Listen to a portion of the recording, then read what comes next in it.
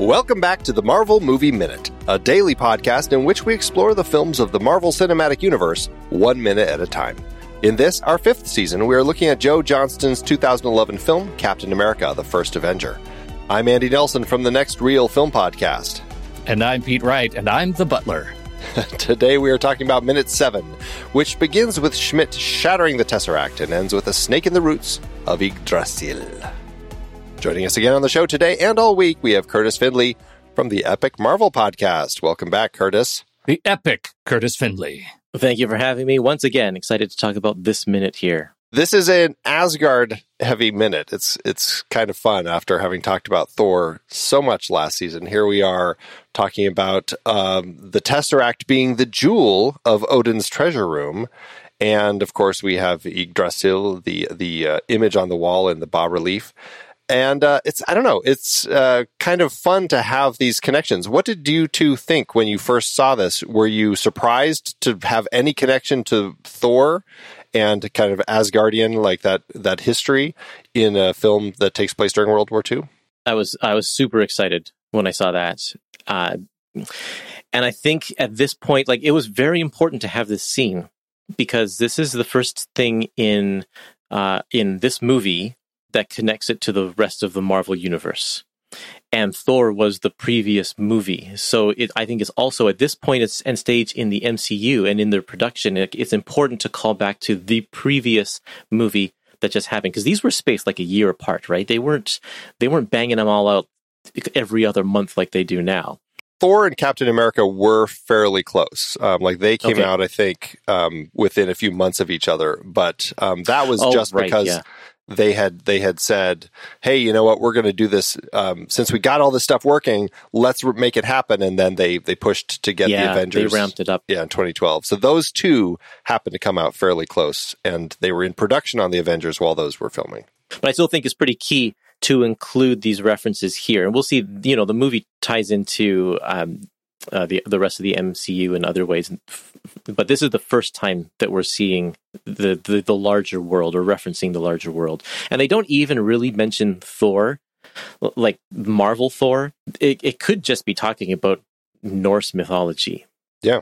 They do what I think is the most sort of heartwarming bit of tie-in here is that is J.R. Tolkien's borrowings from Norse mythology in this, having Hugo Weaving talking about Yggdrasil and right. Knowing that it was actually Gimli as the place where survivors of Ragnarok go to live after Ragnarok. Like the tie-ins between Lord of the Rings and this universe do define the fact that Captain America is actually a forebear to, the hobbits of old. Right. He was a ranger. He's an early ranger. He's the descendant of the Rangers. Yeah, I love that. That's fantastic. Very true. Very true. I do love the kind of the connections. And it was great to have that moment here when we're talking about Odin's treasure room, especially because, having done this Thor season, learning that they actually had scripted to have the Tesseract, a conversation about it being in there early in the film. It didn't end up making it, but it would have been fun to kind of have seen it in there and then have it connected here, kind of this idea of it being this thing that was a treasure in Odin's treasure room. I love that idea. Yeah. And I love the shattering of it because I feel like that is an element of just like kind of the smarts of this character. And especially when you see, his lieutenant's shocked face, like, what have you done? Right. And Schmidt's just like, it doesn't fool me. I don't know. I love that bit. I find it to be just so fun in the way that we're kind of, he's good at putting these puzzle pieces together. So can we talk about the line that you just mentioned? A jewel in Odin's treasure room. There's two things I want to say. The first thing is that in the comics, the cube is a scientific artifact. It's manufactured by a group of scientists called AIM. And they are doing away with that concept here and making it an actual mythological artifact. And I think that works really well in the context of the MCU, especially coming hot off the heels of Thor. It's like, again, I said this in the last episode, but if this movie were being made today, we could have the Cosmic Cube as it was presented in the comics. Because the audience is way more receptive to completely outlandish ideas now than they were when this movie was made. So by just making it a mythological artifact, that suspension of disbelief is way easier to swallow, right? Absolutely. For those of you who don't know, the Cosmic Cube in the comics is a result of two accidental experiments from AIM. One experiment is that they accidentally managed to tear a rift in space and cosmic energy started eking out. That was the first mistake. The second mistake was that they were able to make a force field just by accident. And so they used that force field to contain this cosmic energy. And when the cosmic energy went into the force field, it took the shape of a cube. And so that whole concept is like, movie audiences weren't ready for that brand of science fiction in 2011, but they can handle that now. Exactly. Well, it's interesting, too, that it's that level of science fiction, but it's in arguably the most grounded of Marvel heroes, right? A soldier, right? The thing that we can grasp with culturally, we can reckon with culturally the best of all of the, all of the historical sort of Marvel characters. And yet Here they are introducing this bug nuts crazy sci-fi element into it, I think is sort of delightful. And the second thing I want to say about that line is that I mentioned Raiders of the Lost Ark in the other episode, and those two movies really work well together because Nazi archaeology was an actual real thing. Like they had a branch of their the Nazi. I don't know, there's a Nazi branch that was specifically devoted to archaeology, and they went and found things like the Ark of the Covenant. That was actually something that they actually were looking for in history. And so to have Schmidt come and like he I think we can gain from the conversation that Hitler was looking for this as well. But Schmidt found it first through his means or whatever. But I want to tell you a little bit about this Nazi history because there is one guy who is in charge of this archaeological unit. His name was Herman Wirth. Herman Wirth. This is a real guy, real person. His belief was that Atlantis wasn't located in the Mediterranean. It was actually located in the Atlantic off of the coast of Norway.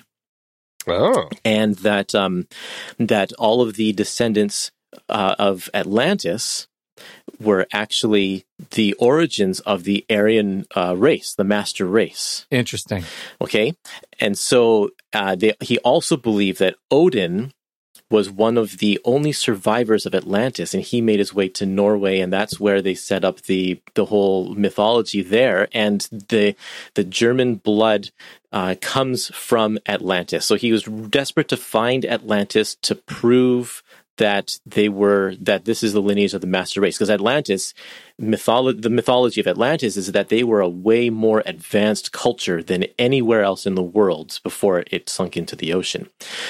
So it would make sense to him that Nazi Germans were descendants from this extremely advanced society. So the fact that we have now Thor, the tree of Yggdrasil and everything tying into this movie here, I think is really, really great because yes, they were looking in Norway for a lot of this kind of stuff anyway. Like it actually works with actual World War II history. That's fascinating. I didn't know any of that. That's wonderful. Yeah, I love that they find ways to build those connections. And that's something as we kind of continue talking about this particular film over the course of the whole season, the way that they do find connections to real history to tie in kind of this faux history that we're doing, this Marvel history and kind of the elements that are brought into it. I think it's really interesting and clever the way they do that. And that's something that I really enjoy when the comic book writers do it and likewise also when the filmmakers do it. So it's fantastic that they're incorporating those elements. And and that will also, we'll be able to talk about that a little more in a couple minutes, because there will be yet another opportunity to reference Raiders of the Lost Ark as we get to the real Tesseract. Yeah, right. Just speaking of other connections, the fact that Schmidt, like, this feels very much like The Last Crusade, when you have the conversation in the Knight's chamber about why am I blanking on it? What are they trying to get in that one? The cup. The Holy Grail. The Holy Grail. Yeah. Cup of a carpenter. And what's great about that is the way that they're kind of exploring the kind of their thoughts about it. And that's exactly what Schmidt does here when he's like, it's not something one buries. And, he knows that it's not going to be in this sarcophagus, but that it is here. And I love the way that plays out, because he just seems so, it paints him. We already know he's incredibly strong, but there's a sense of smarts that we're also kind of writing into this character, that he's able to kind of figure these puzzle pieces out. I enjoy that quite a bit with his character, and he seems worldly. He understands Yggdrasil and all of this history with Norse mythology, which I don't know. I find it to be very interesting and kind of exciting side of this particular character. There's the nature of the character, that he has this sort of advanced intelligence, strength, cleverness, ingenuity, like all of these things that go into the calculus of like weighing against what he actually does, right? That is he really, as a mad scientist, is there an ends justify the means sort of argument to be made in his actions, like the things that he does, blowing down the buildings to get this thing, because all in the name of furthering science, all in the name of furthering our march. But ultimately we find out it's not really the march, it's his march and his move as an authoritarian leader in history. But I think in this scene, we do get that sense that he's doing things because what he believes is right on the other side of a slow push into the bas-relief on the wall. The way that this is all built is great. I mean, there's the threat to the family. I mean, it all feels very like we've seen this scripted out many times before, right? I'm gonna kill everyone in your village, and maybe your grandchildren, perhaps. And you have that moment. I will say, it's as it's scripted. We have the tower keeper flash his eyes to something behind Schmidt. The way that Filch does it here in the film, it's such a subtle signal that he does. Like it's like there's no eye flicker. He kind of bobs his head. Clearly, that's enough for Schmidt to figure it out. But as I watched the film the first time, it seemed strange to me that he turned it. I was like, maybe you were a little too subtle with that movement for people. Like not as subtle as his look toward the and I say this with all due respect, comically large tank as it turns its turret on the other side of the wall. He gives a full head nod to that, but man, his look at the wall is subtle. You're right. Yeah. But as you mentioned, we do get this bas-relief of Yggdrasil up on the wall. We've never really seen it depicted like this. This is very much kind of an artist depiction to have on the wall like this. Before we've only seen it as Thor's fantastic art that he drew for Jane while sitting on the roof of Smith Motors. And then, of course, we get the end credit space version that we are flying through. But this is the first time it really feels kind of like this Nordic history. What do you two think of the way that we're kind of looking at this art of Yggdrasil here? I think it's beautiful. I think it's an absolutely wonderful piece of artwork. And it's too bad that... I can't remember. Does it get destroyed? I hope not.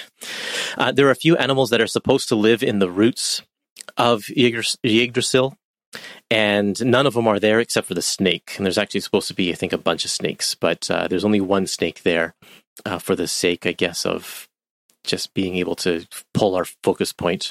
Yeah, right, exactly. I think that was kind of the idea. Yeah, there technically should be an eagle on top of the tree with the world serpent. Well, there's the world serpent around the roots of the tree. But yeah, I was doing some research too, and I found in the poem Grimnismal, Odin says that more serpents lie beneath Yggdrasil than any fool can imagine.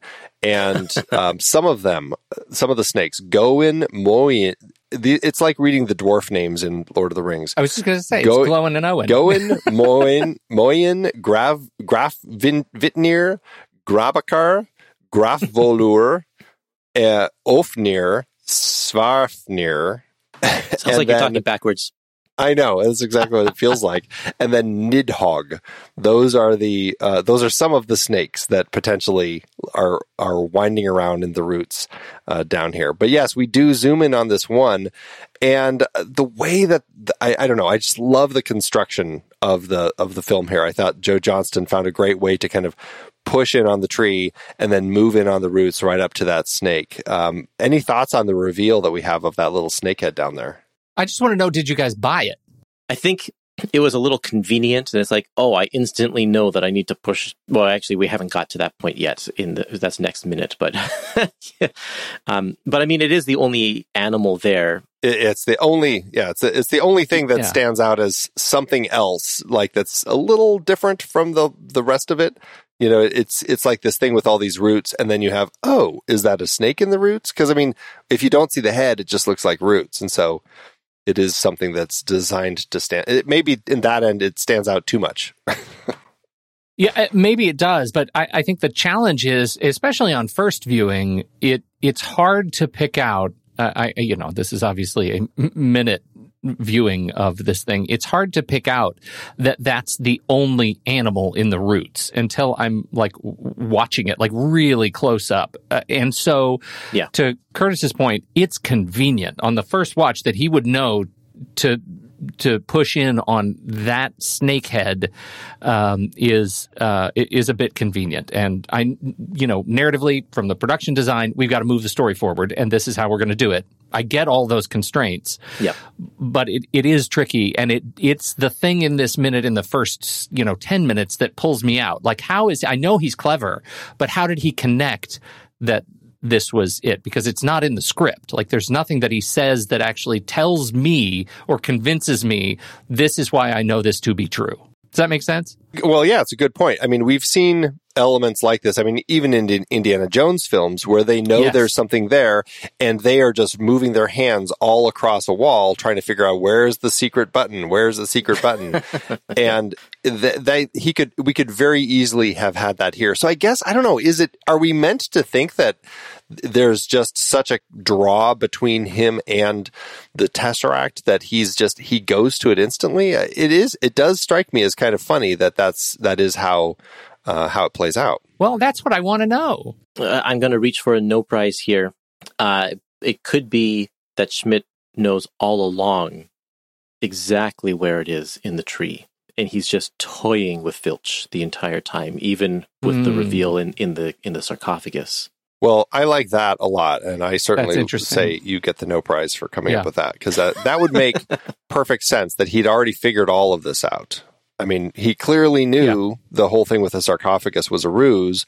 So this idea that, oh yeah, I know exactly where it is. I mean, we already, we'll get to that in a later minute, but this whole threat against the villagers, we'll see how that's going to play out. But it's interesting the way that all of this does feel very staged by him. Yeah, that's right. It's a showpiece. That's a great point. Yeah. Yeah. I don't have anything else. The only other note I had was that in the script, Schmidt actually picks up the Tower Keeper to threaten him, which I thought was just another opportunity to show his strength. We didn't necessarily need it. We have him throwing the lid off, which is fine. No, well, I'm glad they didn't do that, because I actually like the fact that he is menacing, not having to touch anybody. Mm-hmm. Yeah. Like, he didn't have to resort to physical violence to be an absolute threat. No, absolutely. And equally, obviously at this point in the movie, we don't know that he is ultimately Red Skull, but we do know that there are some little touches to his, his face. Did you notice the over the shoulder shot when Filch gives the little eye thing to Yggdrasil? You can see slits, the little slits in his behind his cheekbone there. under his ear. Fantastic. It's fantastic detail work that they came up with. Yeah, and to that point, like he doesn't have to be a physical brute. He also doesn't have to be a grotesque, right? We don't have to have people cowering in fear because of his appearance at this point in the film, and he is still menacing and threatening. Yeah. Yeah, works so well. All right, well, let's call it good for minute 7. Curtis, remind everyone again about your podcast and where they can find it. Yeah, sure. You just have to head over to epicmarvelpodcast.com or search for Epic Marvel Podcast on any social media site. I'm there, and most of the big ones at least, but not on MySpace anymore, sorry. I'm sure some people are, so it's crazy. MySpace, God, that was a thing when Iron Man You and Justin Timberlake. Yeah, right. Tony Stark talks about MySpace. How things change. Well, everybody, you can find us not on MySpace, but you can join our Facebook group, the Marvel Movie Minute Podcast Executive Lounge. We'd love to have you join us over there. Otherwise, that's it. So we'll be back tomorrow. Thank you, everybody, and until next time, true believers.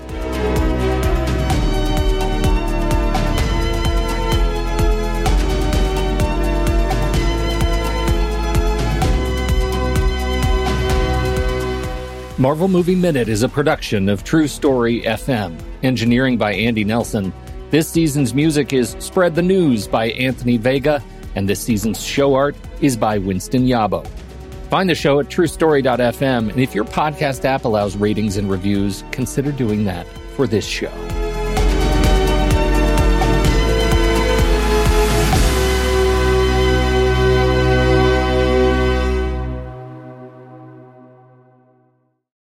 Yeah, I'm going to let you have that one.